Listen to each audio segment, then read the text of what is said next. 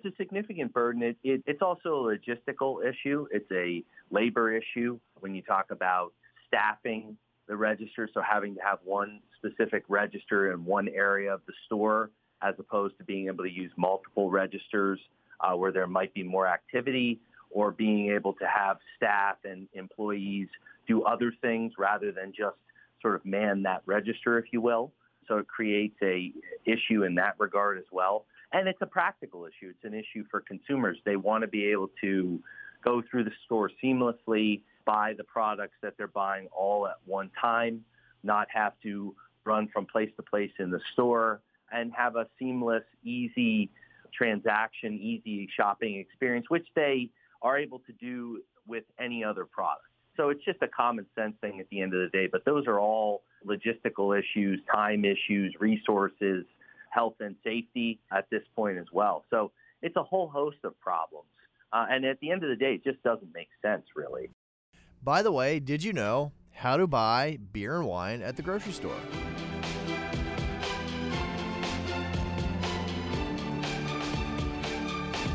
Welcome back to By the Way, Did You Know? And today I have with me a special guest from the Pennsylvania Food Merchants Association, Alex Beloga. Thanks for being here. Hey, thanks for having me, Representative. Appreciate it. Yeah, and look, we have all kinds of interesting bills out there, and this is one, I think, that really affects a lot of people, and some folks might not know the history of it, but recently, when we go to the grocery store or convenience stores, we've noticed that we can buy beer and wine, and that's been a very nice, convenient upgrade for us, but we know we have to go to that extra register to, there's a separate beer and wine register that we have to go to, and I'm just curious, Alex, from your perspective, first off, if you could explain a little bit of how we got to that point as to be able to sell beer and wine in stores, but also what kind of challenges that provides for some of the folks that you represent.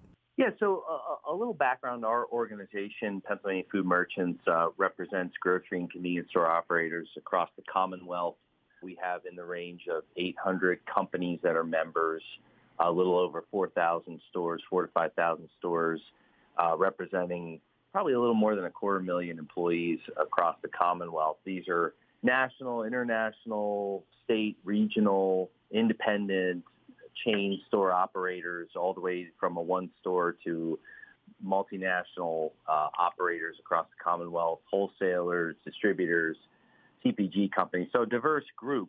This all started with food retailers obtaining what they call restaurant licenses, our licenses in Pennsylvania. We could obviously have a whole series Sure. around the time to go through the history of all the different iterations of licenses and requirements. But to make a long story short, our folks obtain restaurant licenses, and there are requirements that are tied to those licenses. And some of those requirements include having a separate restaurant area. So that's why you as a individual, you being the public, would go into a store and you'd see the restaurant area with the seating, and the separate register is included in that. That's a requirement to be able to operate and sell beer for off-premise consumption, and then, of course, wine through a wine expanded permit.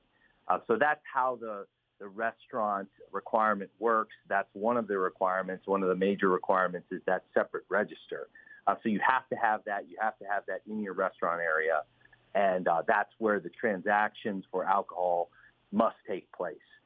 So that's where the background for that comes from. Without getting into the archaic Pennsylvania liquor law, is this the only way merchants, food merchants like your grocery stores and your convenience stores can sell beer or wine?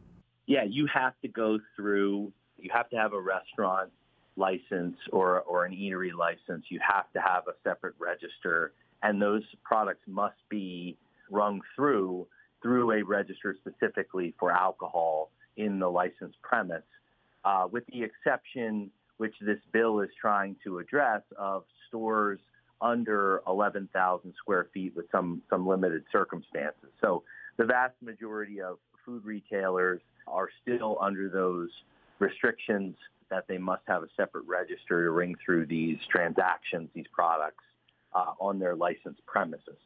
Turning to Representative Artitai's bill, which has been introduced as House Bill 2059, Can you walk us through this bill, what this would do, what kind of burdens this would relax for the folks you represent?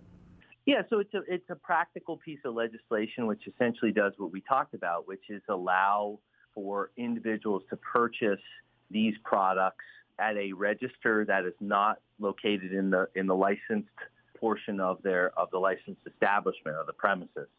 Sales clerk would have to be there, obviously, to ring up the product. It's not for self checkout, self scan.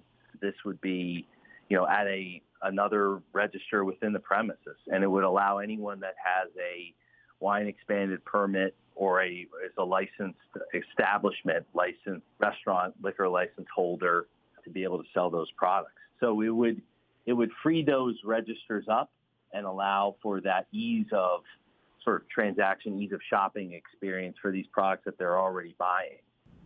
Yeah, and look, this isn't a novel idea. I'm sure other states, in fact, I know other states living pretty close to the Maryland border, have seamless transactions.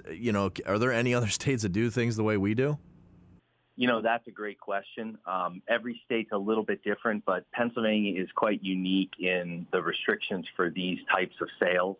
We're one of the few places that has restrictions on the quantity of the number of products that you can sell, where you can sell them, and obviously with spirits, being able to only purchase them at the state stores, that's very unique as well. So this is not something that a lot of states do, as you can imagine, and as you referenced, and this is certainly something that makes a lot of sense to change, and just common sense at the end of the day.